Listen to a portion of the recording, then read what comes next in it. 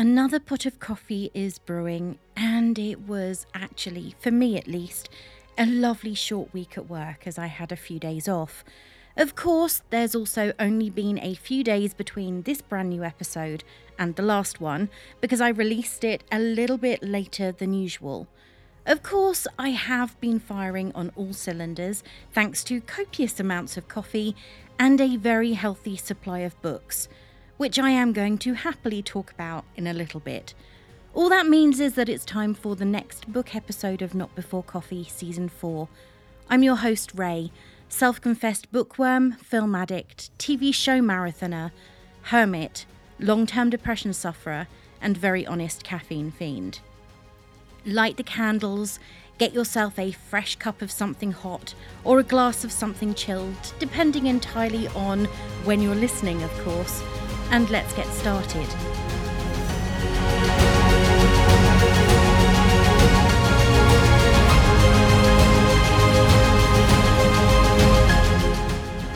Since the last episode, I am proud to say I haven't purchased any books. Yes, I do have a bit of discipline. Not always. However, I did receive a voucher to buy more books, and I also got a box containing 4 new books for my birthday, one of which I am going to be reviewing today. Today's book is an award-winning fantasy released in March 2020, and when I started to read it, I immediately found the writing style felt both unique and familiar at the same time. The author has written 29 novels, most of them focusing on the LGBTQ+ community, with many of them written in the fantasy genre. I have to be honest and say that while I do read a lot, I tend to stay very much in my lane, focusing on genres and authors that I am familiar with. However, despite having been released 2 years ago, this book suddenly started appearing every few posts on my Facebook group feeds, and though reviews were incredibly mixed, something I will get to later, I decided that I should make up my own mind, and the title was poetic, so I added it to my Amazon wish list. At the beginning of the month, I gave my wish list to my mum and purposely avoided buying anything on it. And then my sister surprised me with a beautiful selection of 4 of them, including T.J. Klune's The House in the Cerulean Sea. So this week, that's what I'm reviewing. A magical island, a dangerous task, a burning secret. Linus Baker leads a quiet, solitary life. At 40, he lives in a tiny house with a devious cat and his old records. As a caseworker at the department in charge of magical youth, he spends his days overseeing the well-being of children in government-sanctioned orphanages. When Linus is unexpectedly summoned by extremely upper management, he's given a curious and highly classified assignment: travel to Marsyas Island Orphanage, where 6 dangerous children reside: a gnome, a sprite, a wyvern, an unidentifiable green blob, a were-Pomeranian, and the Antichrist. Linus must set aside his fears and determine whether or not they're likely to bring about the end of days. But the children aren't the only secret the island keeps. Their caretaker is the charming and enigmatic Arthur Parnassus, who will do anything to keep his ward safe. As Arthur and Linus grow closer, long-held secrets are exposed and Linus must make a choice: destroy a home or watch the world burn. An enchanting and masterfully told story, The House in the Cerulean Sea is about the profound experience of discovering an unlikely family in an unexpected place and realizing that family is yours. As with every week, I am going to start at the beginning and tell you a little bit about the story. And the beginning is the best place to start. However, as with every single week, I'm not going to be giving away the ending, plot twists, or anything else, because whether I like the book or not, other people need to find out if they like it for themselves. And I'm not a book spoiler person. As I have mentioned several times before, fantasy has long been a genre that I enjoy, starting with the first time I ever read Lord of the Rings at the age of 11. I have been complaining of boredom that summer, and my great-uncle handed me this massive green tome with a cracked spine and many folded and unfolded pages. And then he told me, "Read this and then come back and tell me you're bored." I have always been a big reader, but this was my introduction to epic journeys and fantasy, and I was hooked. So imagine my joy when I opened this book, and from the first paragraph, "Oh dear," Linus Baker said, wiping the sweat from his brow, "this is most unusual." I knew that I was going to be transported into a world that gave me tingles of excitement that reminded me of the first time I read Tolkien. Linus Baker is a caseworker at the department in charge of magical youth, often referred to as Dichomi, all in capital letters. He has been working there for 17 years. The job is routine. He visits various orphanages and schools funded by the department, files his reports, and then the cases are done, and he remains detached. His reports are by the book, a very specific book, Rules and Regulations. And though he might well wonder what happens after these reports are filed, it's not his business, and therefore he doesn't ask questions.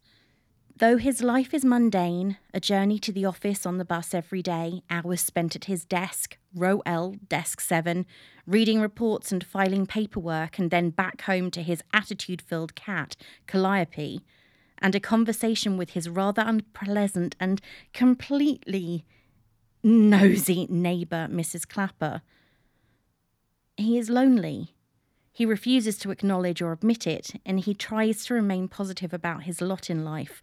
But he does have a dream, inspired by the only decoration he is allowed on his work desk, a mouse pad covered with a faded image of a white sandy beach and a blue ocean, and the tagline, "Don't you wish you were here?"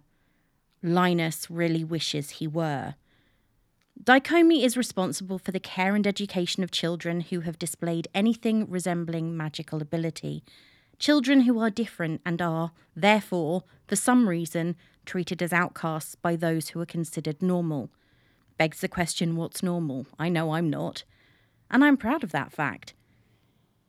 All around the city where Linus lives and the locations he visits are signs that encourage people to report things they believe are out of the ordinary. With every single day like the last, Linus has a very routine life, but that all changes when he receives a summons to see extremely upper management, a quartet of men and women who have moved through the ranks to become the overseers, the people who watch the watchers. Despite considering himself a mere cog in a much bigger wheel, his rule-following and to-the-point reports have caught their eye. His direct manager and supervisor spend their time mocking him, and his colleagues have no respect for him, considering him a joke, even though they are all the same cogs. But he has the attention of upper management, and they have an important task for him to do. This is the moment when the real story begins. Linus is tasked with a special mission, to visit an orphanage on an island near the village of Marsyas, where 6 very special and unusual children are in the care of a man called Arthur Parnassus. Finally, after years of sitting in the shadows, spending time with his cat and the records he plays on his Victrola, he has been given the opportunity to see the water, visit the beach, and get out of the stifling office where rules are paramount. What Linus finds on Marsyas is not what he is expecting at all. He has been given an envelope of files, but they are incomplete, providing him with very little information about the children he is to watch. And so he goes in unprepared and unaware that his life is about to change forever. Though the files are incredibly sparse when it comes to information, one thing definitely stands out. Lucy, one of the children, also known as Lucifer, is the Antichrist, a son of the devil. However, this 6-year-old boy is not at all what Linus anticipated. The word Antichrist puts in mind a boy with evil at his very heart. However, Linus discovers a child who jokes with his friends, loves music and dancing, does chores around the house, and suffers at night because he is fearful of what he could become. He is conscious of his differences, but in this home by the sea, under the care of Arthur, he is thriving. He has friends, he has a purpose, and he is happy. That he is the son of the devil does not define who he must become. All of the children are unique. From Sal, who is nervous at the thought of meeting with and being around new people, and when startled, transforms into a Pomeranian, to Talia, a wonderful, confident, green-fingered garden gnome who spends her time threatening harm on those who cause her offence. Initially, it's obvious that Linus feels like a fish out of water, floundering and desperate for oxygen. He has been put in a situation that is so far out of his comfort zone. But slowly he adjusts, and before long the children and Arthur have pushed their way into his heart. The house is not magical, but the people within it are. And with every single day that passes, Linus questions the reasons behind the actions of extremely upper management. What is it that they are so concerned about? Without a clue as to his real purpose on the island, Linus sends his weekly reports providing his employers with information about the children. He writes of what they are doing, that they are being educated, that they are well loved. But this isn't what extremely upper management want. There is darkness at the heart of the Daikomi, and though he is part of the organisation, Linus has no idea what happens once he has filed his reports and done what has been asked of him.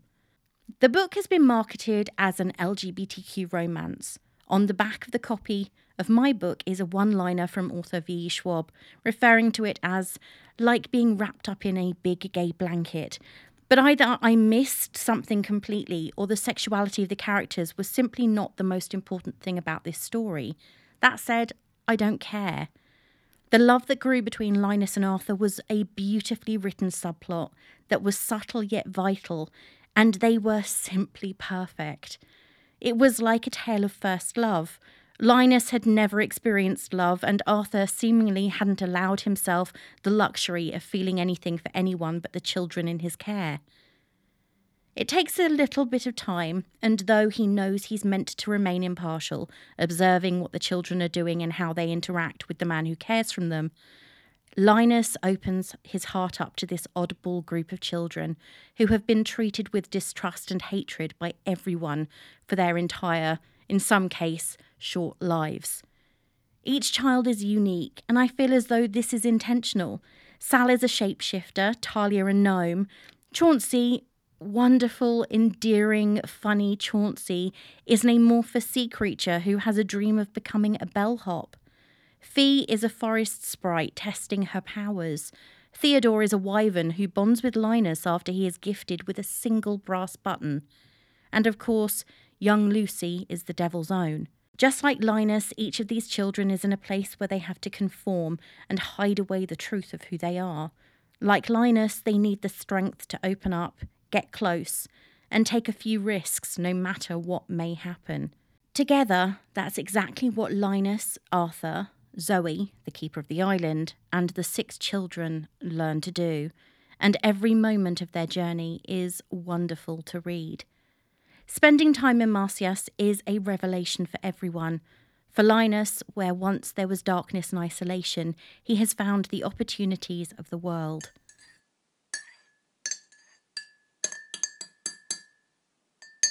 Before I get into what I thought about the book in more detail, I figured that I'd take a look at some of the reviews that are out there. The book has been out for a while after all. I think that a good review needs to contain balance. So let's take a quick glimpse at what other people thought of this novel. Part of me thinks that it would be a wonderful film, if I'm honest, but the other part of me that remembers the travesty that is films of other books I have read and enjoyed knows that this would be a huge mistake. I'm looking at you, The Changeover. That is forever going to really disappoint me. Tabitha gave it 5 stars and said, "Amazing feel-good book. This is a book that took me a bit to get into because it was kind of boring.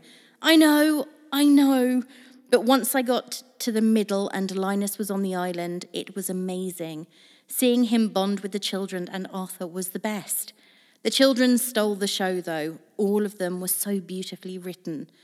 The meaning of the book, to not judge a book by its cover, and no matter what you identify as, you are capable of being loved and you will be loved ferociously. This book made me so happy. Great writing. I hope there's another book made continuing on with the ending." A gave it just 1 star, and I got the feeling that they would have rather given the book 0. God, it was awful. The book starts out with the humour of discomfort. The main character is a misfit in a toxic workplace with a confined, uncomfortable life. There is an air of Dickensian misery. There is an air of Englishness about the whole thing, perhaps the way everyone is trapped in miserable, powerless, damp grey lives. At the same time, it has a theme of self-fulfillment, individuality, which is very American.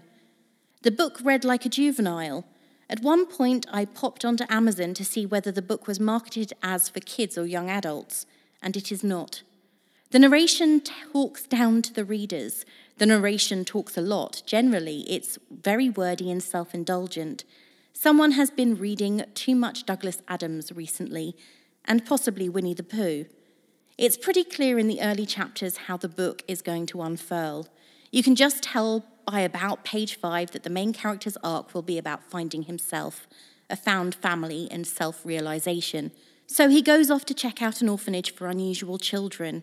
At this point, it is confirmed that the main theme is, even if you are unusual, a bit fat, everyone thinks you're evil, you are a good person, accept yourself as you are.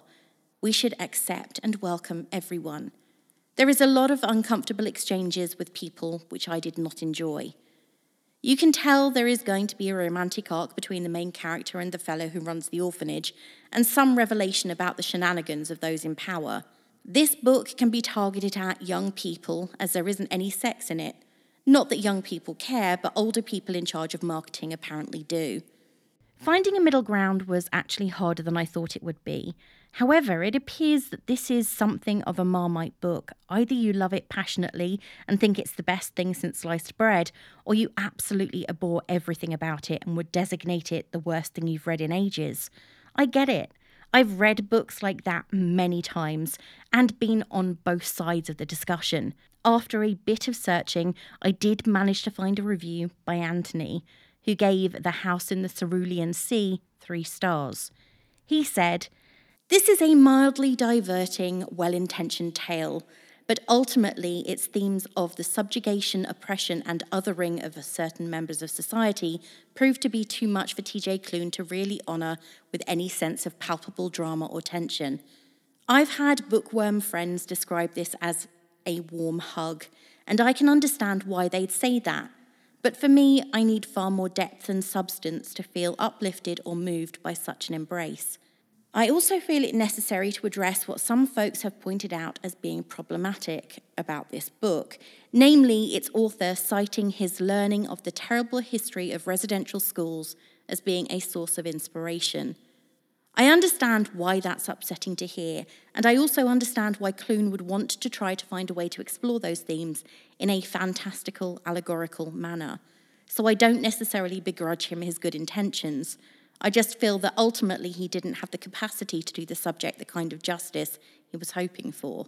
I've had a hard time knocking the rating lower because of the generosity of spirit emanating from its pages, even though I longed for more depth. As has been mentioned in the last review, many people who gave this book a 1-star rating had a huge issue with the references that Klune himself made in a podcast, where he stated he was influenced by the stories of the 60s scoop in Canada. Something I admit I was not at all familiar with until I did a bit of research after reading those reviews. I'm not going to give a lecture on something I am incredibly unfamiliar with. However, what I read was both eye-opening and horrifying. The 60s scoop was a period in which a series of policies were enacted in Canada that enabled child welfare authorities to take, or scoop up, Indigenous children from their families and communities for placement in foster homes, from which they would be adopted by white families. Despite its name referencing the 1960s specifically, the 60s scoop began in the mid to late 50s and persisted for almost 30 years into the 1980s. I have not actually read the transcript of the podcast during which Klune said this was his inspiration, so I personally can't make any judgment on his statement in any way or form. I think that ultimately I read this as a book on its own merits.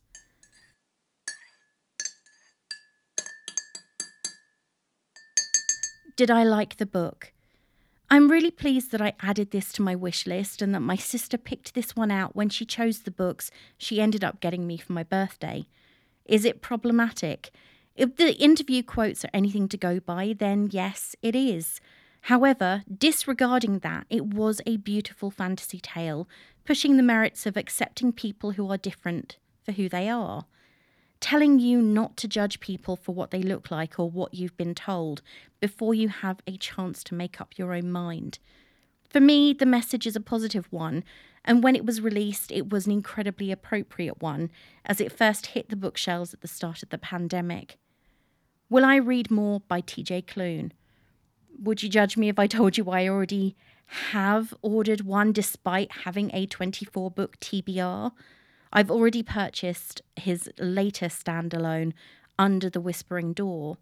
The summary makes the book sound incredibly intriguing, and I'm going to have to battle all of my desires to read it as soon as it arrives. If you're looking for something like this, or you loved this and want something else, then you'll love these. Having not read anything else by Klune, as yet the shelf containing books with a similar writing style is incredibly sparse. However, I would say that his writing style is incredibly similar to Douglas Adams, who is the author that gifted us with the Hitchhiker's Guide to the Galaxy series and the original Dirk Gently's Holistic Detective Agency. Tom Holt is another author who writes in a very similar style, satirical and humorous science fiction and fantasy novels, such as Snow White and the Seven Samurai and Nothing But Blue Skies. He also wrote The Management Style of the Supreme Beings, which I reviewed a few months ago, and I will post a link to that one in the info box so you can listen to that or listen to it for the first time if you haven't already. An author that Klune has himself said inspired him is the late, great Terry Pratchett. So if you're looking to invest a lot of time, then you can't go far wrong with his Discworld books. However, if you want a standalone, then his novel Nation is wonderful. Or of course there is his book with Neil Gaiman, Good Omens, another which I have reviewed with Chance Whitmore, and I will post that link below as well. The Oracle Network.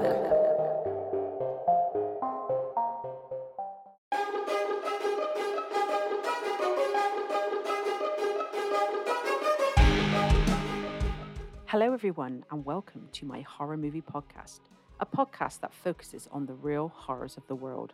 Movies are supposed to be a form of escapism, a place to leave the real evil behind us, but some, like the ones discussed in this podcast, are based on actual events.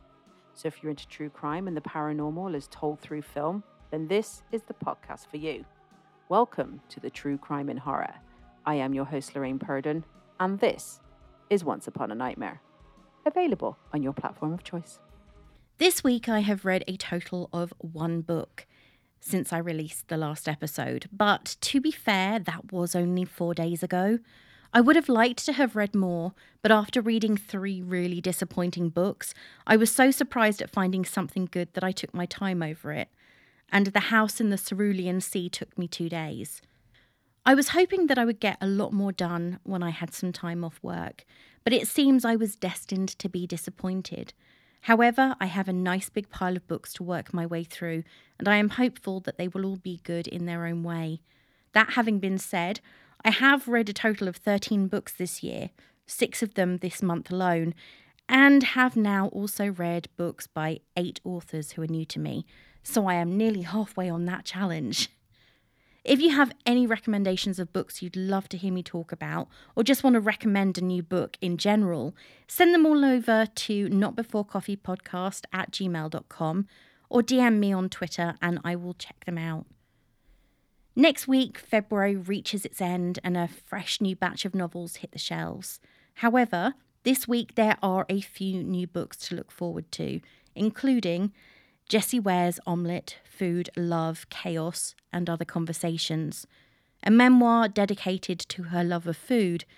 This is released on the 24th. It seems that cozy crime has become the go-to for TV presenters, with TV chef Rosemary Schrager releasing her debut, The Last Supper, also on the 24th. And if you love the story of Les Miserables and always wondered how things were from Fantine's perspective, then Fanny by Rebecca F. John is a good place to start. If you want to find out more about new releases, now is a great time to sign up for my monthly newsletter. Head over to notbeforecoffee.co.uk to add your name to the list.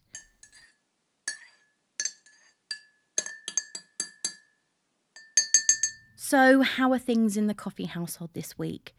If I said it's all good, would you believe me? This week has been a mad mix, and as I only recorded last week's episode 4 days ago, things haven't changed over much. Granted, I aged a year on Thursday, or at least the number on forms went up by 1, because really it was only a day. I got some new books. I had my eyes tested and need to wear glasses to read and use the computer, so essentially whenever my eyes are open. And I have been sitting in a room with a flickering light for the last few hours as the wind builds outside.